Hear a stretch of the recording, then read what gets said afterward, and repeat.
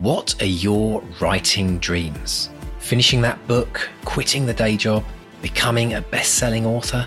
Well, over 4 years, we've studied the advice of over 300 best-selling authors who've collectively sold over 500 million books. And we are excited to announce the Bestseller Academy. If you're ready to take your writing to the next level with accountability, craft, and coaching, your bestseller dreams are now only a click away. To find out more and apply, visit bestsellerexperiment.com/academy. That's bestsellerexperiment.com/academy. Let's run the show. Hello and welcome to the Bestseller Experiment, where we continue to discover what makes a bestseller and inspire you to start, finish and publish your book. I'm Mark Stay. And I'm Mark DeVoe, and this episode is sponsored by all of you lovely authors out there who are part of our patrons and our Academy members, or Academates as we like to call them. Thank you so much to everyone for supporting this show. It really makes such an incredible difference to the running costs, and we so appreciate you all. And this week, Mark, we've had quite a few patrons join, haven't we? 5 new patrons. Shall I pipe them aboard, Captain? I think we should. give them a shout out. Oh, I can't whistle. Yes, thank you all to come aboard: Brooke Lang, Karen Havert, Aubrey Andrus, Sarah Moorhead. That's Sarah Moorhead, the author, S.L. Moorhead, author of the book Witness X. She's joined the gang. And M.L. Cullen. Welcome to you all. Brilliant. And thank you so much, everyone. If you'd like to join our merry band of writers, the most incredible writing community on the planet, as voted by all the members, so completely, unbiased, but it's absolutely awesome. Do pop along to bestsellerexperiment.com/support. Mr. Stay, this is one of the highlights of my week, I've got to say. It's been fun. We should be shouting and arguing, ripping it. But here we are. I always look forward to this. And it's always a good opportunity for us to catch up. Because really, we don't get a chance outside the show, really, to kind of... We're busy boys, aren't we? We don't pop down the pub, because you can't. Can't do that. Actually, we're in different countries, so that makes it very, very difficult. Slightly exactly. tricksy. Yes. So fill me in. What's been going on in your life the last couple of weeks? Well, I've come out the honeymoon period, the honeymoon period of the Crow Folk. You have all that excitement when it's published, and you get reviews, and you're now in the wastelands of publication where it's up to you now, basically, to keep the momentum going. So I've got plans. Mr. D. I've learned from all these hundreds of episodes we've done and all the great authors we've spoken to. So part of that is I've written 4 short stories called the Miss Charlotte Quartet, which Miss Charlotte is one of the characters in the Crow Folk. She's one of the witches. Bit of a mysterious backstory. So with these 4 short stories, I'm sort of teasing at who she is and the challenges she's faced. And I'm doing these free as a newsletter magnet. So every month you get a free short story as an ebook or as an audiobook. So I've had to record an audiobook, and I thought, I've got the microphone, I've got the kit, I've got everything. What I hadn't really noticed is just how much noise this house makes. I got my daughter and a boyfriend living above, so if they so much as move across the room, it's like a clipper ship in a storm. You're back at uni. Yeah, it's just. And then we got over here is the 299, the A299 to Margate and Ramsgate. And, every now and then you get a whole peloton of Harley Davidsons going to the seaside or whatever. So that was a challenge. I need to get some soundproofing, need to collect some egg boxes. Any tips on that would be much appreciated from a recording artiste such as yourself. But it's been fun. It's been fun. And the first one of them is called I'll See You in My Dreams. I put out last week to the newsletter, and people are downloading it and they're liking it. And it's that thing of just keeping the world going, building on that world, and keeping people interested and keeping them on the hook, and seems to be working. So that's awesome. I love that title, by the way. I'll See You in My Dreams. Well, it's a song. It's a song which is It's about, dearly departed people. You might not see them in the real world, but I'll see you in my dreams. Do you know what's really weird about that? I'll share this little nugget with you and everyone obviously in the world listening to this, but so keep it between ourselves. But but that's what before Jen passed away, that's what she said to me. She said, "I'll see you in your dreams." And it's always stuck with me because I thought, what a really kind of comforting thing to hear. That you might still see a loved one. And I was actually wondering if it was linked to that. So very interesting. Very interesting. Yeah, there's a lovely version by Joe Brown at the end of the George Harrison Memorial Concert. He just played it on a ukulele. It was just lovely. Really lovely. It's a great song. Fantastic. Brilliant stuff. I've got some interesting news this end, Mark, as well. I've been, as the kind of creator of the 200 word a day challenge, part of the reason why I created it, because they always say, build something that you'd use yourself, right? You always, in my entrepreneurial world, I always think of what would I most want myself? And then I try and build it for everyone else. But, I've been struggling. I've been struggling to get the writing habit down, even for the last year, mainly because we're so busy building, the podcast, the academy's growing, great guns. Academy's doing brilliantly. But what I've been really studying at the beginning of this year is all about habits again, but going bigger than just writing habits. I've found that there's two types of people. Everyone wants to write, and there's two types of people. There's the people that do it, that actually can write, and there's the people that struggle to write and are kind of working out why they just can't get and find those 20 minutes a day, or at least get into that routine. And what I've started to look at is I've started to pull the wide angle lens back and saying, if we can't write and we're focusing on our writing habits being the problem, we're probably looking in the wrong place. So I started looking at what was going on in my world outside of my writing and looking at all of my time and what's happening in my week and why it wasn't happening. And you know what? I think I cracked the code.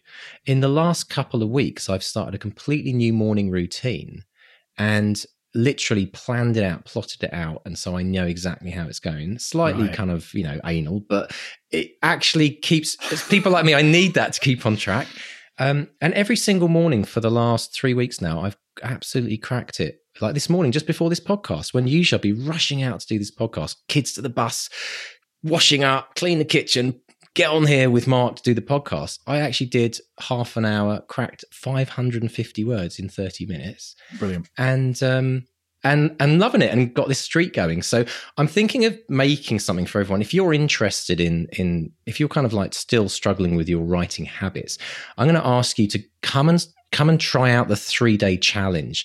But if you can't do it, or you can't make it work after a week or a month, or you keep falling off the wagon, then I might be developing something to help the people that need to go a bit deeper and, really start to delve into why they're not able to write every day. Because I think there's a lot, I know there's a lot of people out there that are struggling with this. So do the 3-day challenge. You go to 200wordchallenge.com and sign up, try it for 3 days, and drop us a note if you struggle with it. Even if you fall off the wagon after a week, we want to hear about the challenges that people are having, not just all the major successes as well.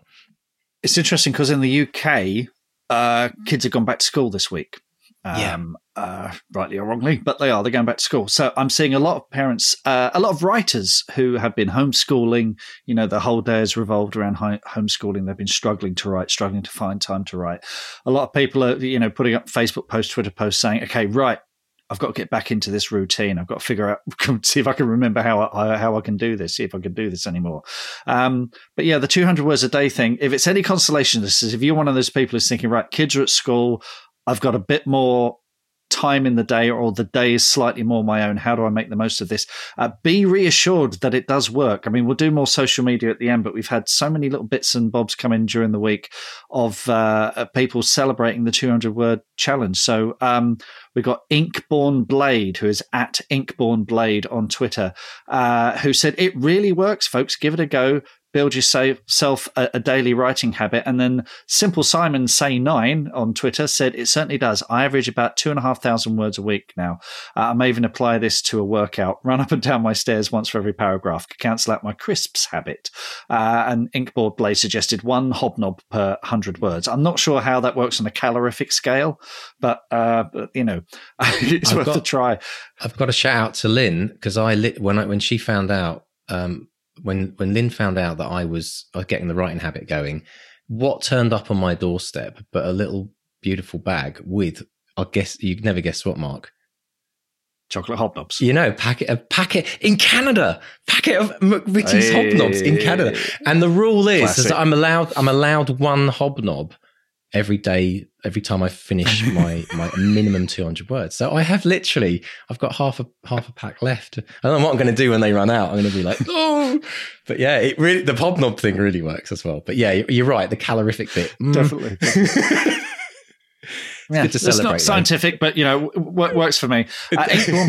Inkborn Blade goes on and says, sit rep for 2021 so far, 23,000 words written, 2 short stories out in submission, deep into the second draft of my fantasy novel, and I finally got to write the end on my YA steampunk book, thanks to the bestseller experiment for continued motivation, #200 words a day. So huge congrats to you, Inkborn Blade on Twitter, on writing the end and that incredible work there. So huge congrats on that. Fantastic. Absolutely brilliant. And also Claire Hanscom, who is a fellow Unbound author of mine. She's working on her new book, and she said this 200 word a day challenge thing is pretty cool. She's already written 30,000 words this year. So we're in March now. Okay, we're in March. Claire has written 62 days in a row.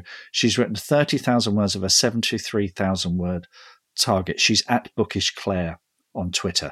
And, so if you were sitting there at the beginning of the year thinking, oh, I don't know if I should do this.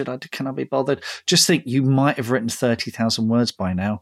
You might be halfway through your book already. So don't hesitate. Start it right now. Yeah, absolutely. And and congratulations to Claire. I think one of the most important things to mention is a lot of people think, oh, I've missed the boat. I haven't written in January. I haven't written in February. It doesn't matter. It doesn't matter if you've missed half the year. Start today. Start tomorrow. Because the thing is that it's not years are great because they give us a nice kind of beginning, middle and end, and something to aim for. Months are great as well. And we're going to be kind of running challenges for each month, ongoing. But, the challenge for you is just about getting writing. And if you start middle of the month, it doesn't matter. You're still going to have more words than if you didn't start at all. So this really works, folks. We've got a lot of research has gone into this, and it's harder than you think, as I know. It's 200 words sounds so simple and so easy. It is easy to write 200 words once you're sitting down. The challenge is sitting down to do it. Sitting down. Yeah. That's the bit that I'm going to be working on. That's my next the next level of this challenge. I'm going to be kind of working on how to help people get into the habit of sitting down, because once you're sitting down, the words will come. Absolutely. Brilliant stuff, Mark. Now we're going to dive straight into our interview this week. We have a fascinating interview with the incredible Mitch Benn, who I'm going to tell you a story about after we've heard it, because I actually have a interesting. Have your lawyers standing by, Mitch? Yeah. No, it's nothing too bad. But Mark, tell us about our wonderful guest this week, Mitch Benn. Oh, this is such a treat. Mitch is a comedian, author, satirical songwriter, musician, actor. I mean, like a lot of people, I first heard Mitch on the Now Show, which is on BBC Radio 4, the sort of Friday night comedy show. He also closed Worldcon Science Fiction Convention a couple of years ago with this amazingly geeky gig. Just brilliant. He's got proper geek credentials. He played Zaphod Beeblebrox in the touring production of The Hitchhiker's Guide to the Galaxy. You can hear his voice in the Good Omens TV show and Sandman audiobooks. And he's an author. He's written the Terror trilogy. So that's Terra as in Earth, Terror trilogy. And it's a science fiction series for young and old. It's completely charming. Neil Gaiman said it's delightful. I found myself thinking of Roald Dahl, Douglas Adams, Terry Pratchett, but the voice and story are uniquely Mitch Benn's. So they got Terror's World and Terror's War, which is out. If you listen to this on the release of the podcast, it's out today, this very, very day. And so, but there's an extraordinary story behind the publication of the first 2 books and a fascinating reason why book 3 took so long. Fantastic. Well, let's listen deeply to this incredible interview with Mark interviewing the wonderful Mitch Benn. Mitch Benn, welcome to the podcast. How are you today, sir? I'm about as good as could be reasonably expected, I think. That's very good to hear. What with the world ending and everything, it's today, I'm feeling quite chipper. Good. Because listeners, today, the day we're recording this, the first COVID vaccine has just been approved in the UK. So there is light at the end of the tunnel, at least. So there are good times ahead. Hugging in the streets, I think. The zombie apocalypse has been postponed. Yes, most definitely. So, Mitch, let's talk about your writing career and how you've ended up writing these three books, Terror, Terror's World, and Terror's War. This came about. There's an extraordinary story behind the publication of the first two books. Tell us how those first two books came about. Oh, it's a long and an awkward story. And it sort of also encompasses how we met in the first place. Because, all right, many moons ago, summer 2011, I had to apply for my eldest kid to get a new passport. And they don't let you do this anymore. See, this story wouldn't happen now. Back then, there's a way of getting a passport renewed where you can get it done on the same day. It costs a bit more money, but at the end of the day, you've actually got the damn thing in your hand and the jobs are good and you're not sitting at home wondering whether it's ever going to turn up. So I needed to get my eldest passport renewed. They won't let you do it for kids' passports anymore. They changed the law. I think it's to stop, divorced dads rocking up unannounced and sort of spiriting their kids out the country. But yeah, back then you could do it for kiddies' passports as well. So that's what I was doing. I was in town. I've been at the passport office at Victoria in the morning, handed in all the various documentation and the money, and I got a bit of paper saying, come back at 4:00 in the afternoon and pick it up. And I, as now, live quite a long way out of the centre of town, so I thought, right, well, there's no point in going home, so I'm just going to hang around a bit. So I went on Twitter. This is 2011, so this is, I guess, kind of the early-ish days of Twitter, before it had become all the things it has become in the meantime. And I went on Twitter and said, okay, Hive Mind, stuck in town for a few hours, don't really know what to do with myself. Any suggestions? Thinking that maybe people will come back with, I don't know, exhibitions I should visit or somewhere I should go and have lunch and everything. And out of the blue, I get a tweet from just Galantz. That's all it said, just Galantz. I didn't know who that was. It just said, well, you could come in and talk to us about writing a book. And I thought, right, that's probably joking, but I'm gonna call this bluff.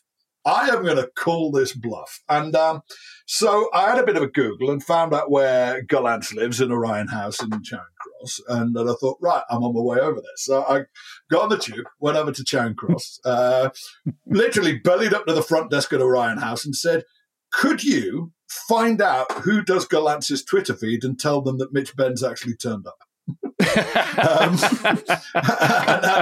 And this was literally about half an hour after the tweet, and it turns out it was our old pal Simon Spanton who was in charge of Galantz's Twitter feed, and he sort of came downstairs in that sort of dazed Stephen Merchant fashion of his and said, Blimey, here you are. And I said, yes, here I indeed am. That'll teach you. And he said, well, and the thing is, at the time I was, still on the radio. And if anybody knew anything about me as a person, it was that I was a big sci-fi nerd. I am a lifelong sci-fi nerd. And that was, the only thing that Simon knew about me apart from the funny songs. And he said, I was just wondering, given your apparent obsession with this stuff, if you've ever tried writing any of it.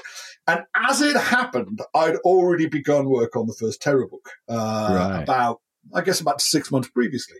So I was already working on this. I was working on it without a single idea as to what was going to happen to it when it was finished, but I was already working on this book. And I said, well, I've got this idea for these kids sci-fi novels. These are one kid-friendly sci-fi novels. So sort of tens and upwards, but all the way upwards is the idea. And he said, well, let's have a word. Let's talk. Let's sort it out. And we started conversing and corresponding, and eventually they signed me up for 2 books. Galantz signed me up for 2 books in the, I guess, winter of 2011 going on 2012.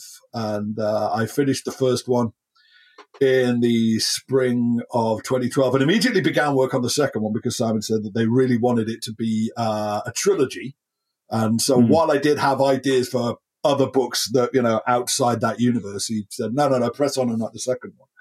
And so I wrote the second one, Terror's World, and that was already sort of in the being redrafted phase when the first one came out in July 2013. And then the second one came out in July 2014. At which point everything went a bit weird. Which, I've no doubt we will talk about in due course. At that point, things took a turn for the odd. And it's taken me basically 6 years to sort out. And that's what I'm doing now, is sorting that out and getting things back on track. Okay, before we get onto that, because there's a whole tangled story there. Let's talk about, because you're known primarily as a songwriter, a musician, and a comedian as well. What were the biggest lessons you learned in switching from writing for comedy to fiction? I suppose it's just it's the sheer scale of the thing. I think a lot of people have often thought that maybe they could write a book, but it's the sheer size of it. I mean, the first book is not a long book. It's only 63,000 words. Second one's 65,000. The third one's quite a bit bigger. It's knocking on for 90,000. Right. But I think that is what people find so daunting is the idea of trying to construct something on that kind of scale and hoping that it would all stick together. And I don't know. I think for my mind, there's a similar essential stage in the process. And that is just find something to hang the rest of it on. I want to describe this as, just find something concrete that you can start working on. Slosh around in a sea of infinite possibility for as little time as possible. Start to define what it is you're trying to do as early as possible. And that weirdly applies to whatever it is you're trying to create, I think.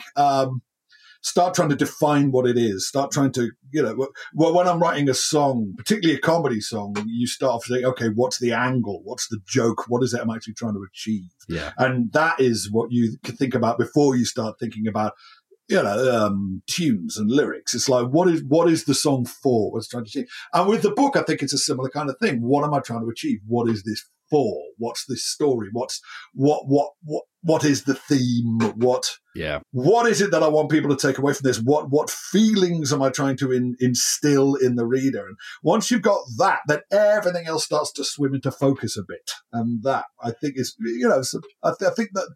I think the creative process has a lot of common beats, whatever it is you're trying to actually create.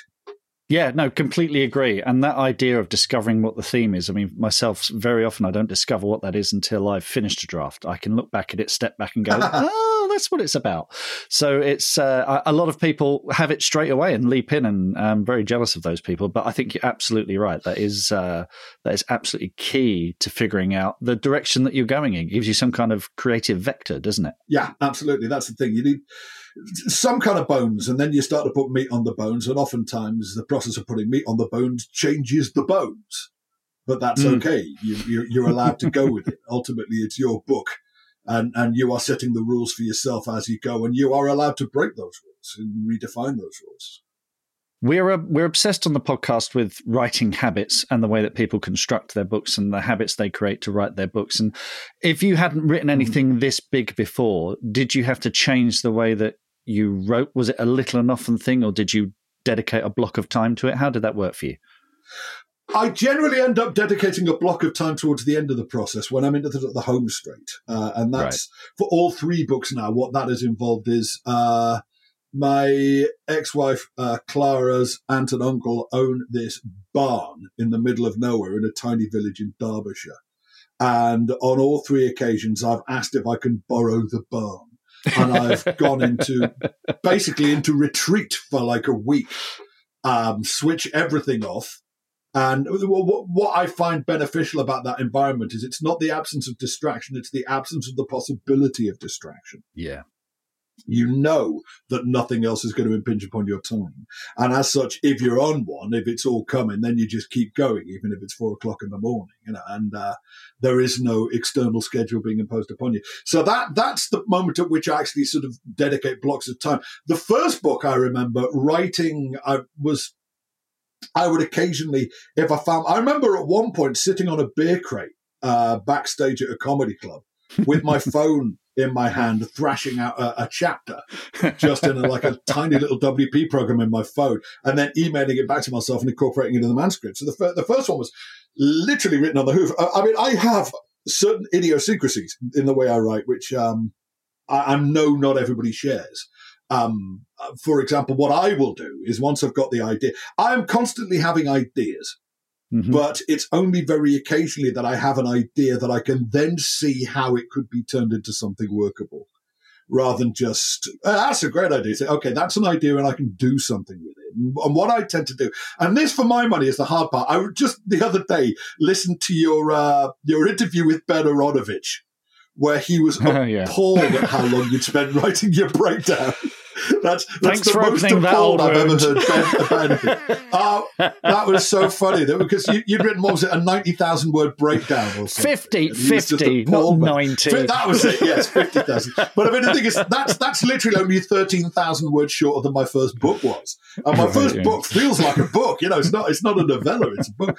But I mean, I will, because I know Ben said he just forges ahead and has no idea where he's going. I wouldn't dare do that. I need to know that this idea works as a story before I'm going to start devoting that kind of time and energy to it. So what I will do is and this for me is the hard part. This is the grunt work, is I will take that premise, and first thing I'll do is write like a 3-page synopsis. Just your beginning, your middle, and your end. That's it, really. Just the really primary plot pivots.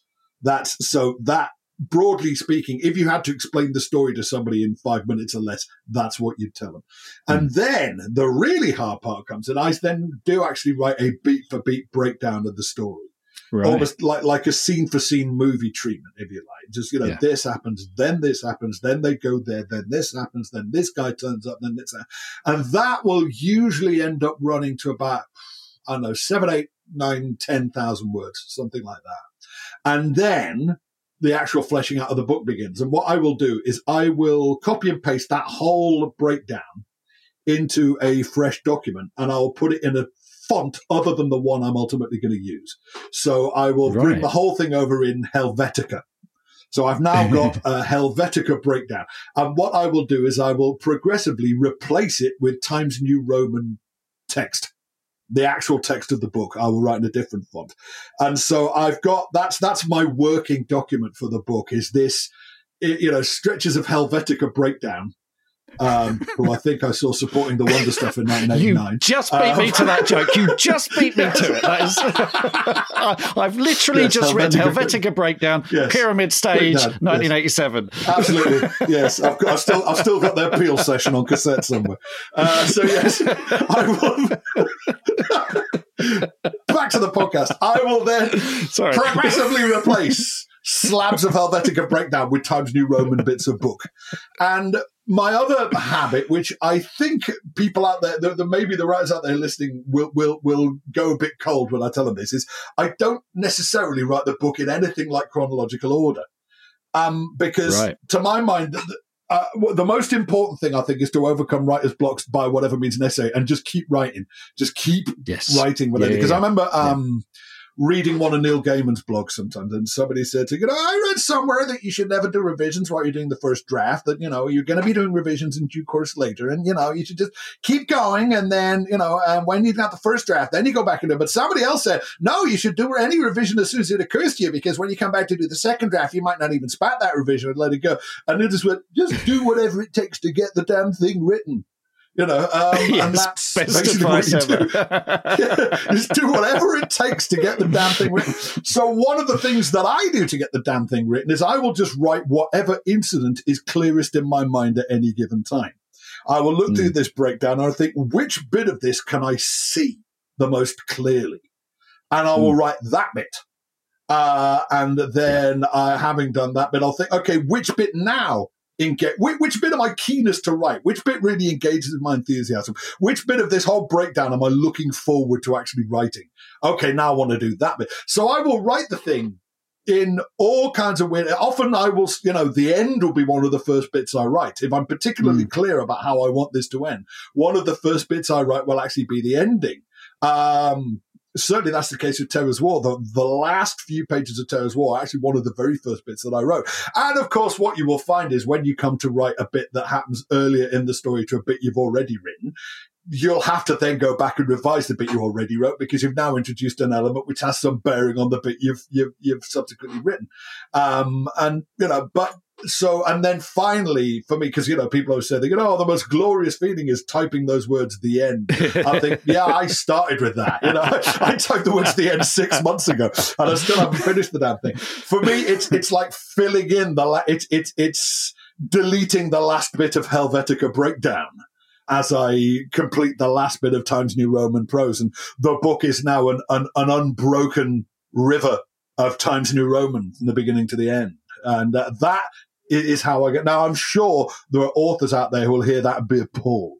But I don't care. That's how I can get it to work. And that's, as we said, the only important thing is just do whatever it takes to get the damn thing written. Absolutely. Now, I think you're in good company. I'm pretty sure Diana Gabaldon works that way as well. There are some authors who will do that. So it's, it's unconventional, but there are others who do it. And I think, absolutely. I think it's very much facilitated by the electronic age. I think it's very much facilitated by the electronic age. I think that would have been a really nightmarish way to write a book if you're either typing or freehanding, because that would involve vast amounts of unnecessary work for yourself when you write an earlier bit that requires you to change a later bit. It's relatively simple to do that if you're in, MS Word or Apple Pages or something. But if the whole thing was, ink and paper, then that would actually be a massive pain in the arse. Now, let's talk about you moving through the publishing process. What were the big surprises about being published by someone like Gollancz? To be perfectly honest, my expectations were nil. Right. So nothing particularly surprised me, as in surprise suggests that you have some preconceived notion of what's going to happen and then it doesn't. I had literally no preconceived notions. I had no idea what was likely to happen. I mean, I had no idea what was I had no idea what I was supposed to achieve.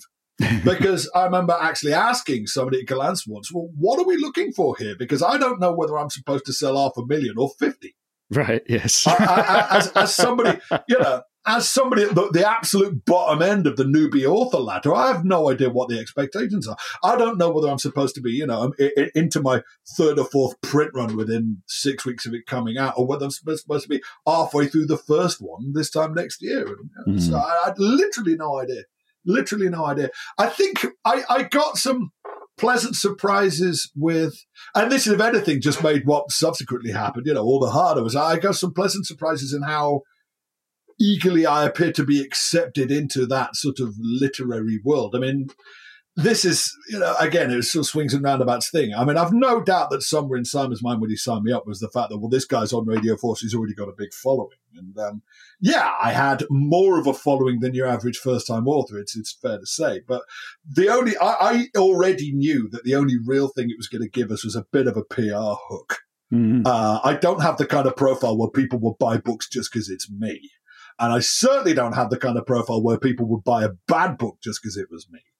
What it does give us is a bit of a PR angle where basically, rather than just say, a guy has written a book, you will get to say, that guy off that thing has written a book. And that's really, but that did, I mean, for example, I got the author page in SFX magazine. Yes. And that was an exciting day, because I think, before me it was Lauren Bukes and after me it was N. John Harrison. So I thought, well, that's a bit of a result, so that was nice. As you say, it was very early on in those Twitter days, and I can't tell you how many acquisition meetings I sat through. It was more with non-fiction. If you had some YouTuber or blogger or someone who had 2 million followers, that was almost enough to get them a book deal. And it took them a few years to learn that actually that rarely translates into sales. Into well, actual this is it. sales. I mean, it's one thing to follow somebody on Twitter, but it's an altogether bigger ask to actually get them to spend money on that guy. It doesn't necessarily translate. You're quite right. I mean, we should probably point out for the listeners that you were in Gollancz at the time, so because some of your casual listeners may not be aware of that. I mean, what was your actual position in Gollancz at the time? Because I worked for Ryan. I was the online accounts manager, so I looked after Amazon and the like. And I do remember Simon coming down and saying, "I've tweeted Mitch Benn, and I think he's bloody coming in." So we were all, well, that'll teach you. Yeah, we were all very excited. And I was there for the birth of Terra and Terra's World. Very excited for those two books. Enjoyed them both tremendously. And then there wasn't a third one. Now, do you want to talk about that? I know. Well, it's odd because I don't really know that much about it. Yeah, almost immediately after Terra's World came out, the beginning of the summer 2014, I then was kind of expecting to get recommissioned to write part 3 and then maybe something else. And then that just didn't happen. And I've never really had an entirely convincing explanation as to why not. I've heard various conflicting explanations. It is tricky because around that time, I've got a manager. My manager is Ian Wilson. He's been manager for 20 years. He's kind of my showbiz manager.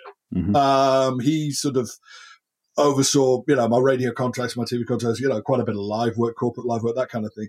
And he negotiated the first book deal because he was my manager. Now, as I started to move in more literary circles, a lot of my author pals said, "Oh, you should really get a literary agent because they're far more better suited to actually, looking after intellectual property and sorting out movie rights and blah blah blah. You should be getting a literary agent." I was like, "Oh, okay." And then a few of my publishing pals said, "Yeah, it would really help us if we had a literary agent." Oh, it looks like I need a literary agent.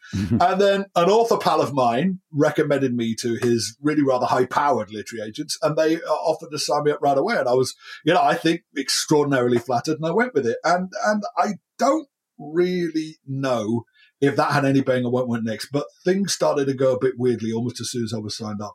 I don't know whether mistakes were made. I don't know whether mistakes were made I don't know whether mistakes were made by me. It's entirely possible. It's entirely possible that something I said or did blew it because, I'm a big doofus and that's entirely possible. But yeah, for one reason or another, they didn't sign me up for part 3. And this then put me, as you can imagine, in a really difficult situation because, I was already working on part 3. I'd already working on Tales of War back in 2014. I'd already started working on it. I already knew how the story was going to end.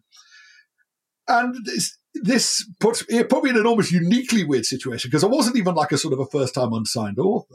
I was somebody who'd had 2 books out and then had this essentially, you couldn't help but suspect it would be a bit of a black mark against you that you've been very obviously not signed up to put book 3 out. And then where do I go from there? Do I go to another? Because you can't really then just cross town to another publisher and go, I want to put out part 3 of a trilogy. Parts 1 and 2 of which are with somebody else, or you can't really say, well, here's the thing, because I've managed to get the rights back to parts 1 and 2, which is a bit of a relief. So, can you reprint 2 books that have just been in print somewhere else and have now apparently been deemed a failure purely in order to get book 3 out? And it was a really awkward situation. And had lots of conversations with these agents, and we seemed to decide that the thing to do would be to try and write something else, try and write something completely unconnected, try and get that published, get myself reestablished as a working author. And then a few years down the line, maybe when, my legitimacy had been reestablished, we could maybe try and do something with the Terror Trilogy again. So I thought, okay. So I spent a couple of years working on this kind of teen dystopia idea, which I then had to abandon because a movie got announced with the exact same story, which subsequently doesn't seem to have happened, incidentally. No. So I may yet revisit that in due course. And then they said, well, can you send me a list of all your ideas? So I sent them a list of all my ideas, and they said, we really like this kid's fantasy novel that you've had the idea for. And so I said, okay, I shall hammer out a synopsis for that kid's fantasy novel. And then a couple of other things. They would say things like, it's worth mentioning this is an American agency. They were based in New York. And they would occasionally say things like, we see David Walliams is selling an awful lot of books. Why don't you try and write something like him? And I'm thinking to myself, do they get quite how famous David is? Because I know one sometimes suspects with Americans that they don't really get that it's possible to be famous if you're not famous in America. That famous still counts even when it's famous just within your own country. And I get that, maybe to, as far as certainly somebody working in the publishing business in America is concerned, David Walliams is just a kid's author. And, but yeah, he is, but he's also this massive celeb, and he's one of the panel on Britain's Got Talent. And the thing is, his books are great. I've read a whole bunch of his books to my kids when they were little, and there's, they're great books, but one can't help suspect that his immense public profile is what drives the sales of those things, at least as much as how good the books are, without wanting to take anything away from him.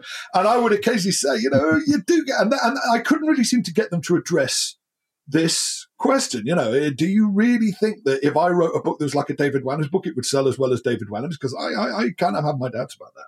And then there was a weird situation where at the time my ex Clara, who I'd just recently broken up with, she was actually doing a bit of work for Neil Gaiman at the time. She was doing some PA work for him, and she ended up at dinner with my literary agent, and they said, Yeah, and they explained to Clara, my ex-wife, they said to what, but not to me. They said, yeah, we get that David's a massive celebrity, and that's probably at least part of the reason why he sells as well as he does. The point is, he's created a far bigger demand than he can ever satisfy, because his books, great as they are, they take about a week to read, and he can only write them at the rate of about 2 a year. So that's 50 weeks a year when parents up and down the country are dying for something a bit like David Walliams, and there isn't a new David Walliams. So I thought, why did you say that to me? That makes perfect sense. Okay, fine. So I thought, right, fine, I get it. I see what you mean now. So I wrote them a pitch for a series of David Walliams-esque, Roald Dahl-esque kids' books, because let's face it, David Walliams is kind of a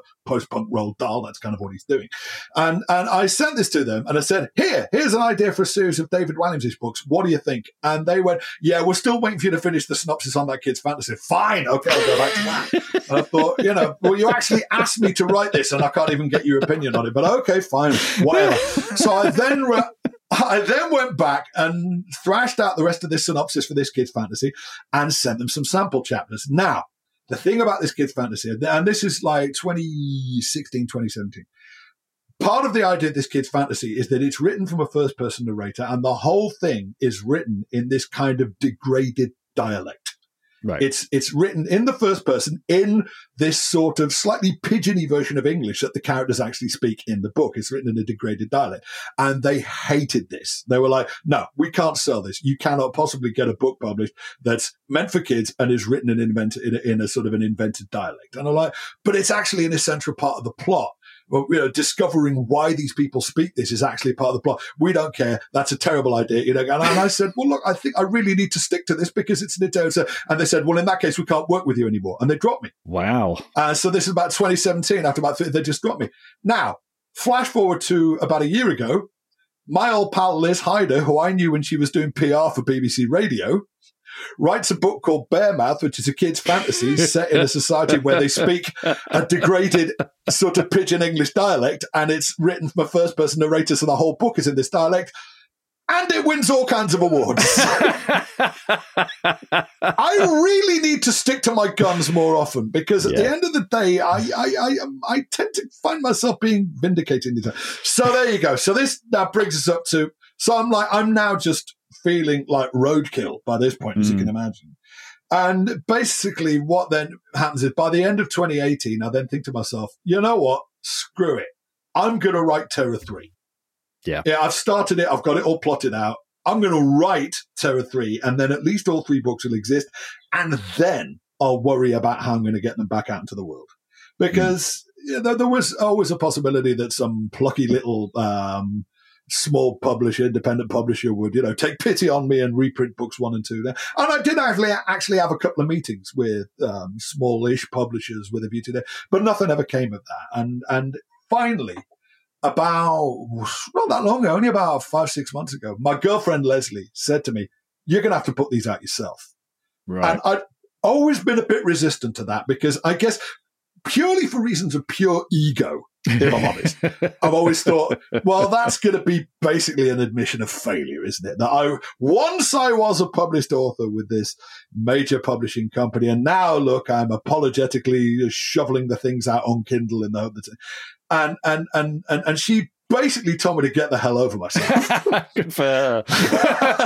Which she's very good at. But then she also pointed out the obvious, which is that she is a marketing person of many years' experience. She used to run the online marketing for a couple of the major supermarket chains. I'm not going to name them, but the 2 you've thought of, yes, that's them. Right. And she used to run the online marketing for them. And she's, for the last year or so, been doing like freelance online marketing projects for small businesses. And she was like, look, it's possible now to, don't call it self-publishing, call it indie publishing, because that's how it's referred to. Yeah. It is possible now to put a book out yourself if you're willing to take a bit of time and spend a bit of money, but not the kind of money that would be beyond your reach. It's possible now to do this with an almost indistinguishable degree of legitimacy than if it had been put out by a major publisher. You can make this so that the experience for the buyer and the reader is almost indistinguishable from if they were buying a book that had been put out by a major publisher. Absolutely. And at the end of the day, they won't care. So I said, really? She said, yes. And she went away and she made a proper marketing plan for this. Look, if you're going to do this, this is what we're going to have to do. This is what's going to go. Here's all the stuff that you can do yourself by just basically putting the hours in. Here's all the stuff that you are going to have to pay somebody else to do. Yeah. If you want this to really work. And she wrote it all out. And I said, okay, let's do it. Let's revivify the Terror trilogy. Let's get all 3 books back out there. And that's what we've done. And the first one came out the day before yesterday. So Terror, which obviously was first published in 2013. There's a brand new edition out. Pretty much the same text, just a few revisions. Right. All new artwork, which I love. I mean, the artwork for the Galance editions it looked good, but it was all a bit tasteful. And it didn't really look like sci-fi, and it didn't really tell you anything about what was actually in the book. Yes, it's a bit literary, isn't it? I want these. Yeah, it was a bit. It's all a bit tasteful. And I thought, I want these to look like proper sci-fi, maybe even a little bit pulpy. Not cartoony, not kind of kitsch, but maybe even a little bit pulpy, because also I wanted them to look like books that kids were going to read. Because I always wanted them to be marketed more as kids' books than they ever were the first time around. And this time around, they're being marketed as for 10s and ups. The last one may be 12s and ups, because the last one, it all gets a bit highfalutin. Not so much. It doesn't get nastier or dirtier. It just gets bigger. The concepts in it are all a bit mind expanding. And yes, thus far, I'm very, very content with the decision. I'm really enjoying being so much more in charge of the whole process. Yes. Just on a kind of helps me sleep at night kind of level. This could all come to nothing. Yeah, it could all go down in smoke, but at least it won't be because somebody else screwed up. It'll be because I screwed up. And that is altogether easier for me to live with. But thus far, it's going great. I mean, it's been on sale for 3 days, and they're moving. They're going out. We've got the Facebook ads up. They're getting a very, very high rate of click through. I keep seeing them. Yep. Yeah. You're getting them. That's good. That's good. Okay. That's good. But hopefully people who don't know me are getting them as well.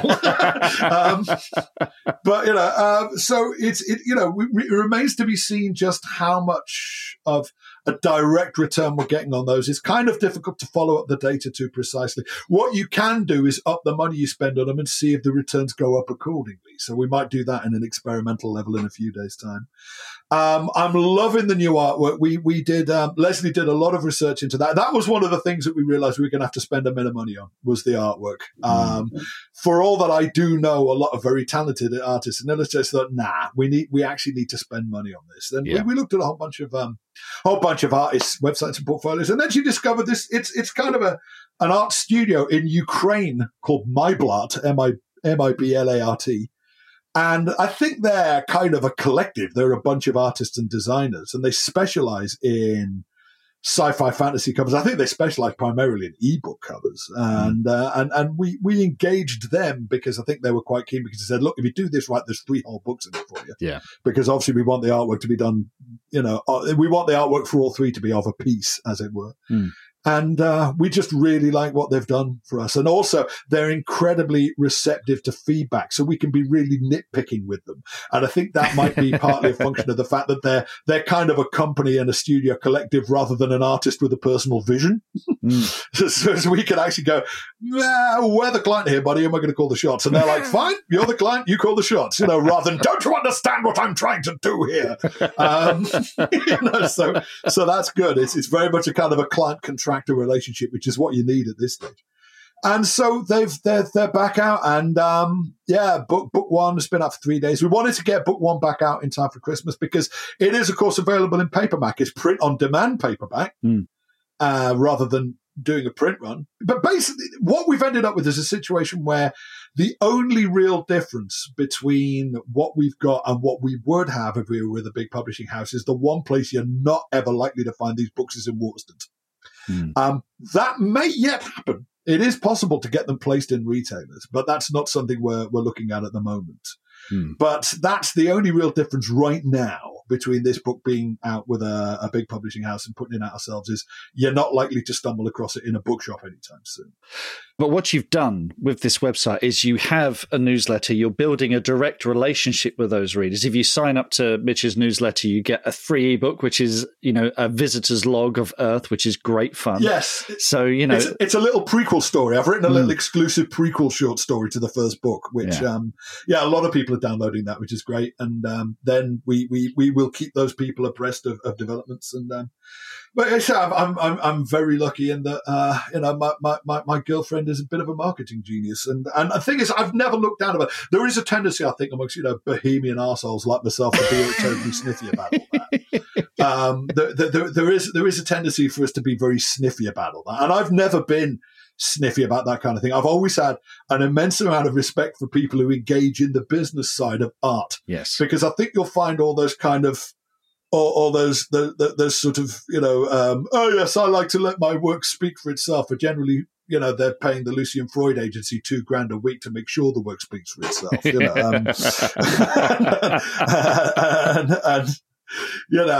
I've got no problem. I don't put the time and effort into the stuff I do to then decide that I'm too cool to tell anybody about. Yes, no, quite exactly. I've never, and I've always had a great deal of respect for people who really understand the mechanics of how that whole end of the business works, and it's been quite fascinating taking so much more of that on myself. Well, folks, if you want to check this out, go to mitchbenn.com/Terror Trilogy. Book 1 is out now. Terror's World is coming in February. And Terror's War, the one I'm really, really looking forward to, it finally wraps it all up, is coming on 15th of March 2021. But do check that out. Mitch, thank you so much for coming on the podcast. It's been a real joy speaking to you. And let's get you back on again soon. Let's talk about the whole experience and look back on it and go from there. Well, quite, because just at the moment, I can't honestly tell you how successful this has been because I don't really know yet. But, I happen to have a book coming out in March that would be nice to plug. So if I can turn up again around then, and I'll let you know how this has all gone. I'm sure we can figure something out. And I'd just like to say, just for the listeners, I liked Helvetica Breakdown before they were cool. Let's start a band called Helvetica Breakdown. Let's do it. Yeah. Thank you so much, Mitch. And listen, best of luck with all your projects as well. Thank you so much, Ben. Appreciate it. Take care. Cheers, buddy. Mitch Benn, what? He's amazing, isn't he? So much energy. Oh my gosh. Yeah. Now, I've got to tell you, Mark, Mitch, it's so funny. I used to live in Cambridge in England all these years ago before I moved to Canada. And one night, we always used to love to catch stand-up comedians. We had the most incredible stand-up comedians come to Cambridge in these times. I remember seeing Simon Pegg in front of 20 people. Simon Pegg doing stand-up in a little Grolsch tent. And the next night, Al Murray to like 40 people. And I remember one night we found there was a new pub. It was kind of very Studentsville, so a lot of comedians would come out there. And we showed up at this pub one night just to see what was on. And downstairs, there was a tiny little room with a tiny little stage and a couple of people, and none other than Mitch Benn. And I was sitting there thinking, I'd never heard of Mitch. It was 1998, I think. And I'd never heard of him. And we had the best night. It was so funny. And to this day, I still have a great gig. He does. It's brilliant.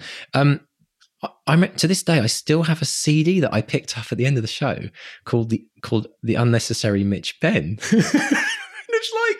And it was so brilliant when I heard that you'd actually got an interview with him. But man, what a story! What a story! He's been through the ringer, hasn't he?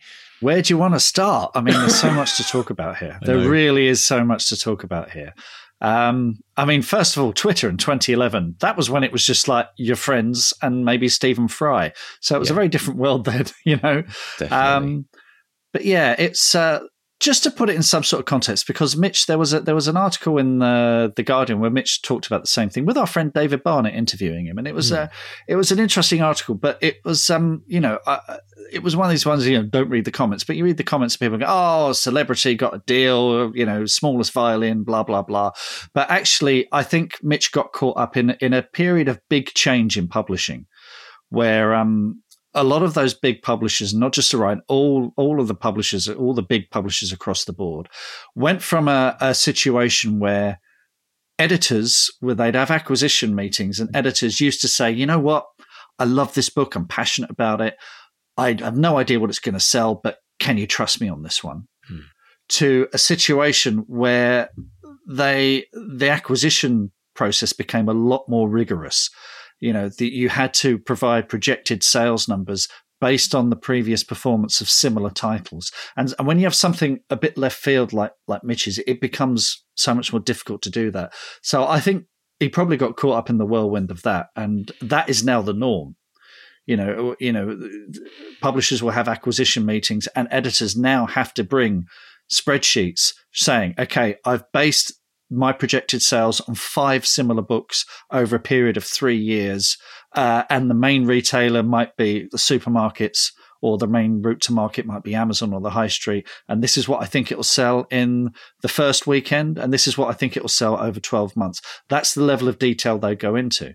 Whereas when Mitch was first acquired, it was, oh, great, we got Mitch Benn, let's do it. And it was a little bit Wild West, the publishers, those big publishers got so big now that that just doesn't really happen. So it's an extraordinary situation, and I think poor old Mitch got caught in the middle of that. But what he's done, and what's so extraordinary, and folks, he mentioned his partner there, Leslie O'Connor, who works in marketing. We have a deep dive with Leslie where she goes into considerable detail on how she basically regenerated Mitch's books and marketed them, and goes through what she did on the website and newsletter and all sorts of stuff. We'll put a link in the show notes. So you go to bestsellerexperiment.com and look at the podcast episodes. You'll have all the show notes there with links and everything on how to listen to this episode. That's a deep dive for our patrons and academies.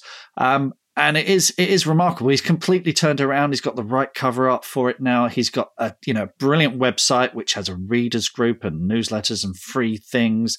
And someone like Mitch, who is a force of nature, who knows, just through gigging and interacting with his audience, he knows what they want. He knows, that you have these lead magnets to lure people in, and then you sell them, the books and stuff like that. He's doing everything right. So maybe this is what they were always destined to be.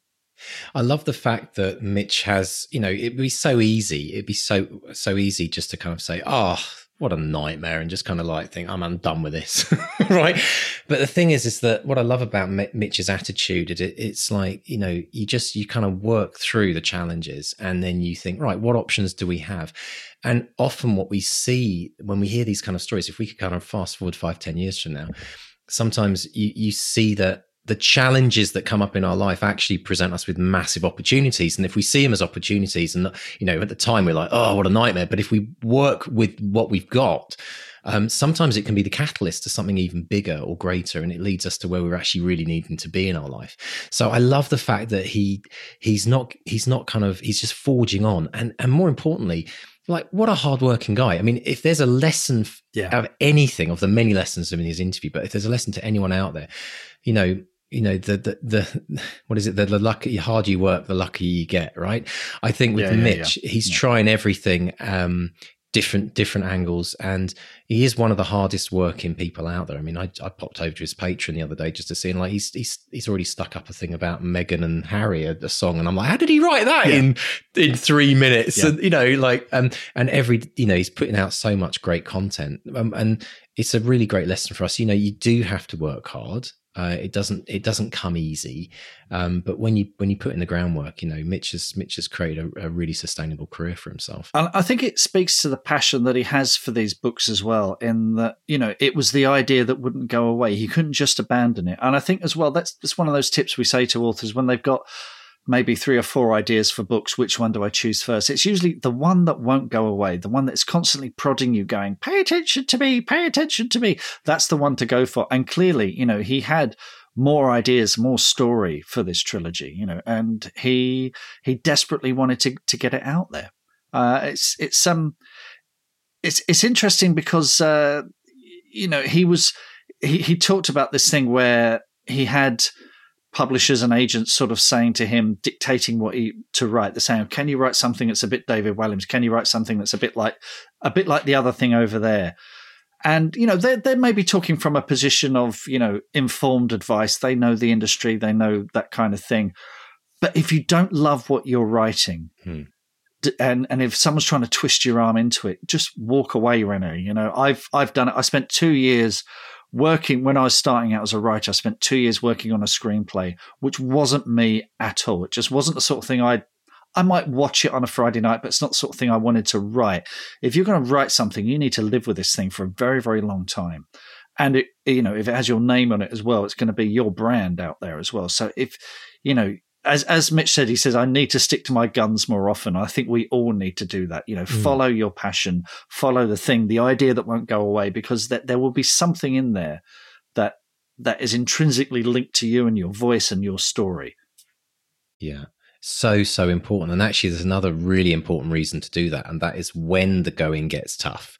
If things don't just kind of roll out and all the bells and whistles start ringing, it's at that point. Whereas if you really believe in something, if you're really passionate about what you've written, if you're really proud of what you've created, you will dig deeper and you'll put in the extra effort. Whereas it's something that you're not really passionate about, you're gonna give up at that point, and then you might get despondent and give up altogether. And that's what we don't want to see people do. So I think it's a really important lesson is that, write what you love.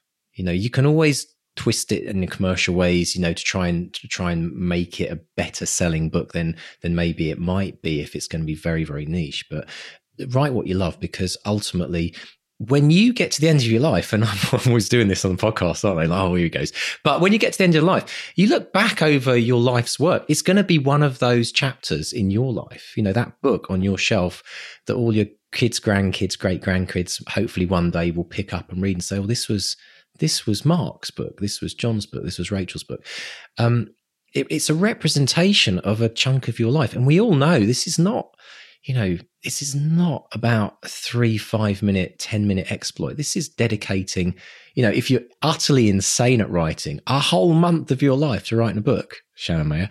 And if you're normal, then it's like 2-3 years of writing that book. And we don't get that many 2-3 year chunks in our lifetime when you add it all up. So it's also about thinking about your legacy. It's like, what do you want to be on that shelf to represent your life and represent a bit about who you are as an author, how you're seeing the world today. And I also think that if you're passionate about the book, the passion comes through in your writing. If you're not passionate about the book, it doesn't. And it's more likely going to be a drab read for everyone else. So yeah, that's people see through it. Totally. Absolutely. Brilliant. There's one other thing that was mentioned on the interview that I was really fascinated about. And it was in reference to when you were talking about having meetings back in Orion and Glance, and this idea that like these influencers with huge followers, like 2 million followers, doesn't necessarily relate to book sales. Yes. I'm curious about that, because in my mind that had always been like, well, if you've got 2 million followers, you're going to sell at least 50,000 books. What's the reality that you've seen behind that? No, ubiquity does not equal popularity.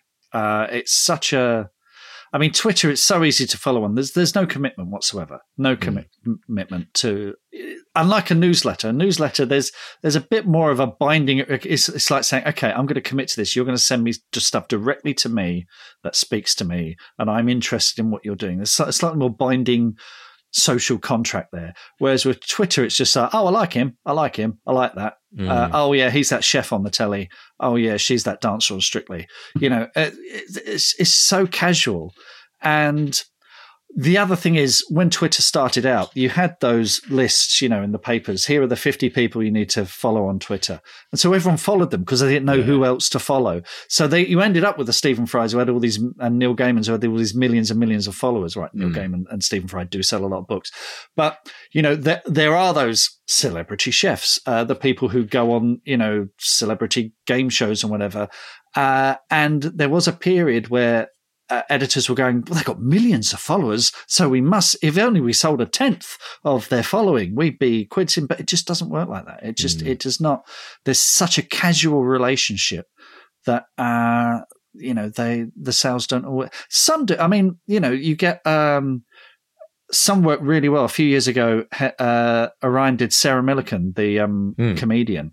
But again, Sarah would tweet stuff and we'd see spikes in sales, but actually it was when she sent her newsletter that we really saw the big spikes. Interesting. And that for me, I have a love-hate relationship with social media. I think with things like Twitter, I think everyone does, to be honest. I think even if you if you're really successful at it, you become a bit kind of a slave to it because you have to keep feeding the beast, as it were. Yeah. But the other challenge is that Twitter, I always think of things like Twitter and even Facebook, Snapchat, I mean, pretty much all of them.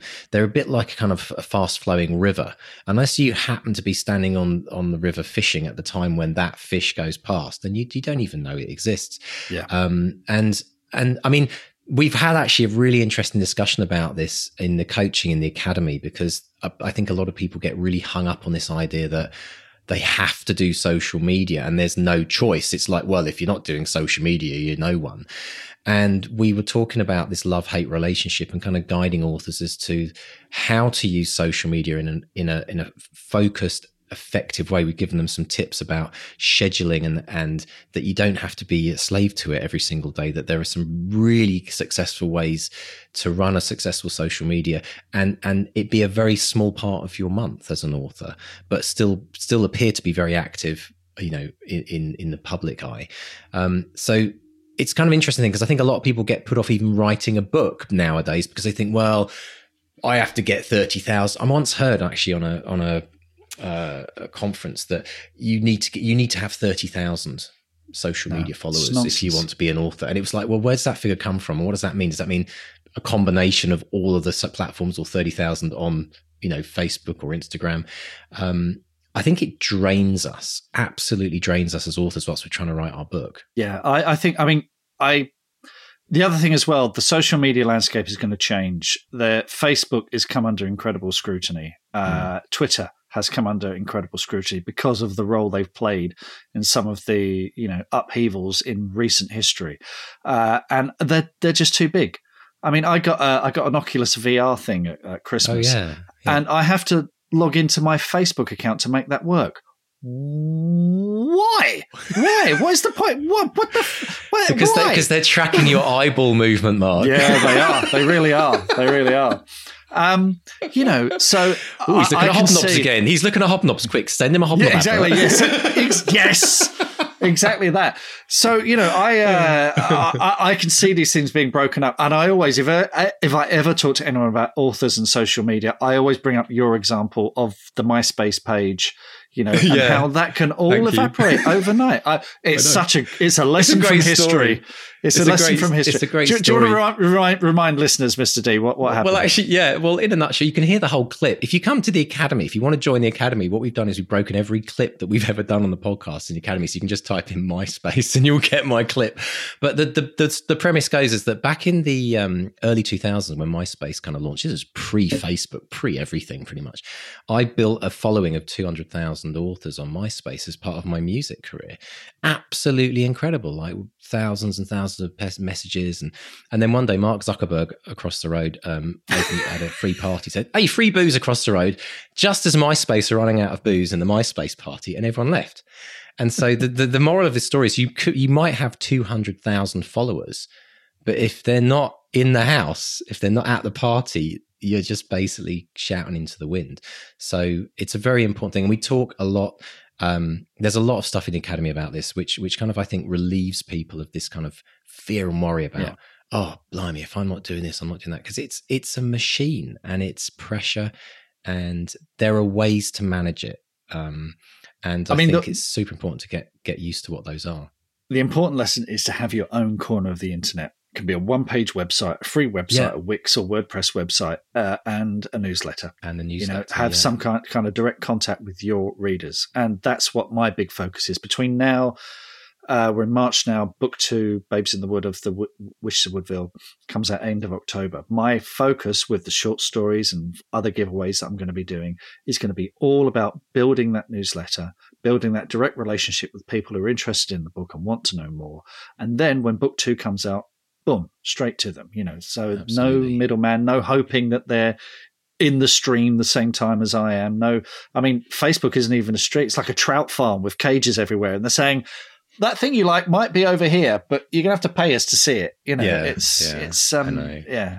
and in the spirit of educating every author out there, it's so important that when you have a platform in which you can, you know, which isn't your own. Like, if you're on iTunes, for example, doing a podcast, and somebody listening right now doesn't have any direct connection with that podcast, you always have to remind them that come to our website and sign up to the Bestseller Experiment podcast newsletter, because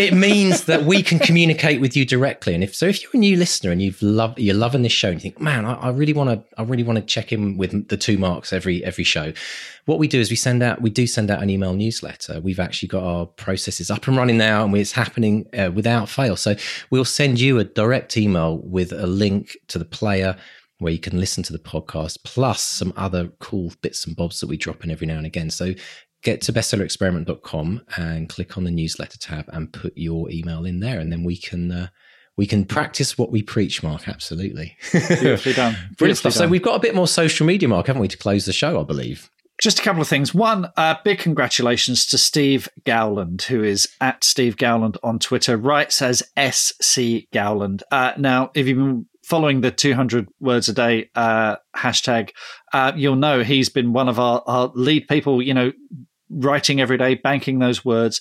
And his new book, Coven of Shadows, is out, and he says here it's here and it's lovely. I much prefer he's been doing certain printing and is doing, he says I much prefer the 6x9 size compared to the previous smaller size, and his book will be available on 13th of April. But big congratulations to Steve. He's a big supporter of the podcast, and that 200 word a day thing has definitely helped him. And I just saw this brilliant tweet from Laura Blegan, who is at Laura Blegan on Twitter. And she says, I'm working through a couple of podcasts from 2019. And she said, I've just listened to episode 236 of the Bestseller Experiment from October 2019. And the two Marks have started talking about how great they think 2020 is going to be. Mental time travel is fun. That's brilliant. I'm going to have to listen back to that now. I can't remember what. I think I genuinely remember talking about that, because I had this something about the 2020. We were talking about, what was it? The year. What was it with 2020? That's it. Perfect vision. I remember it now. We were talking about 2020 vision. Yeah. 2020 vision. It's going to be a brilliant year. You're going to have perfect clarity about what your year is going to look like. Well, in some ways, you could say that prophecy came true if you were a writer, you were on furlough, and you didn't have kids. Possibly, but for a lot of people, it hasn't been the best. It's a year to remember, if nothing else. Yeah. Maybe we should have really rephrased that as possibly the best decade ever, because I still believe, and someone's going to quote me on this in 2 years from now, I still believe that when we come out of this, we're all going to be appreciating life so much more than we ever have, and so the rest of the decade is going to be absolutely awesome. So, Laura, I hope you're still listening to us, and 2020 is a good one. She'll be hearing this in 2 years when she's caught up with this episode, right? Thank you for getting in contact, Laura. That's brilliant, though. I always love to be. It's a beautiful thing about making podcasts, is it? Your words are forever etched in stone and thrown back at you. Absolutely. Folks, if you want to get in touch with us on social media, we are Twitter at BestsellerXP, Instagram at BestsellerXP, and Bestseller Experiment on Facebook. Come and say hi. Drop us a line. Go to bestsellerexperiment.com and you'll see the Contact Us tab, and you can drop us a line there. We answer all those emails. Fantastic. And if you'd like to join the 200-word challenge, it's 200wordchallenge.com, 200wordchallenge.com. And also, if you're interested in joining the Academy, we have a waitlist up and running. So come and get your application in before we open the doors if you want to get priority treatment for the next. We always sell out. There's a very small number of people that we can accept at a time. So do that now. Bank it if you want to find out more. If you just want to find out more about the Academy, it's academy.bestsellerexperiment.com. And Mark, it's been an absolute pleasure. Have a great couple of weeks. We've got some brilliant guests coming up, and look forward to hearing all your news in a couple. And it's a goodbye from Mark 1. And a goodbye from Mark 2. Goodbye. Goodbye.